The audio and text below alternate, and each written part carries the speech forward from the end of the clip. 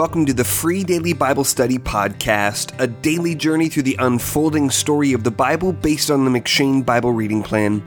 My name is Jacob Gerber, and today's meditation for July 22nd comes from Judges 5.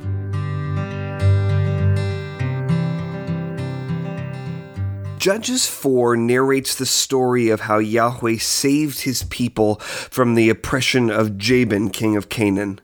The prophetess judge Deborah sent Barak, the commander of the army of Naphtali and Zebulun, into battle against the army of Jabin's general Sisera in Judges 4 verses 4 through 10.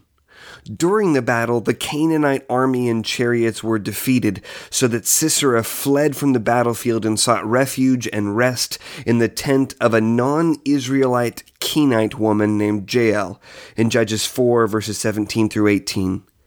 But as soon as Sisera fell asleep, Jael killed Sisera by driving a tent peg through his temple with a hammer in Judges 4 verses 19 through 22.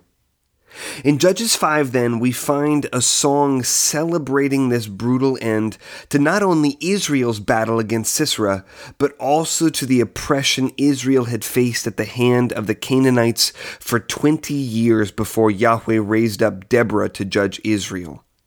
Modern readers might find this song a bit uncomfortable, since it celebrates the brutal execution of Sisera at the hand of Jael. What then should we take from this passage? To begin, we should keep in mind the context of this story. In Judges 5 verses 4 through 5, the song sets this latest battle in the context of a long line of Yahweh's earth-trembling acts, beginning during the ministry of Moses, when Yahweh led his people out from Seir through the region of Edom and toward Mount Sinai. Here in the book of Judges, Israel is in the promised land, and they are still fighting to drive out the Canaanites who surround them, just as Yahweh had commanded them to do. Focus then on the way that the song concludes in Judges 5 verse 31. So may all your enemies perish, O Lord, but your friends be like the sun as he rises in his might. Despite our potential misgivings, it is important to recognize that the Bible is a story about warfare. In the New Covenant, our warfare is spiritual rather than against flesh and blood, according to Ephesians 6 verse 12, but it is warfare nonetheless. The deep brokenness of creation cannot be solved through peace movements or skilled diplomacy, since our adversary, the devil, desires nothing except our utter annihilation. See 1 Peter 5 verse 8. There can be no lasting peace until Jesus Christ puts all of his enemies under his feet forever, according to 1 Corinthians 15 verse 25. Therefore, brothers and sisters, sing.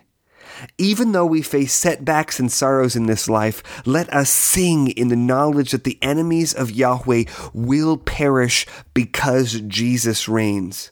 Sin could not conquer him, Satan could not destroy him, and death could not hold him. And we, the friends of Jesus, will shine like the sun as he rises in his might to return for us on the last day. Thanks for listening to the Free Daily Bible Study Podcast. If you're looking for Bible study curriculum for a Sunday school or a small group, check out my book, That You May Know, A Primer on Christian Discipleship. It's a close study of 1st, 2nd, and 3rd John that explores what it means to follow Jesus as a disciple. To learn more about the book or to download the first 2 chapters, go to discipleshipbook.com.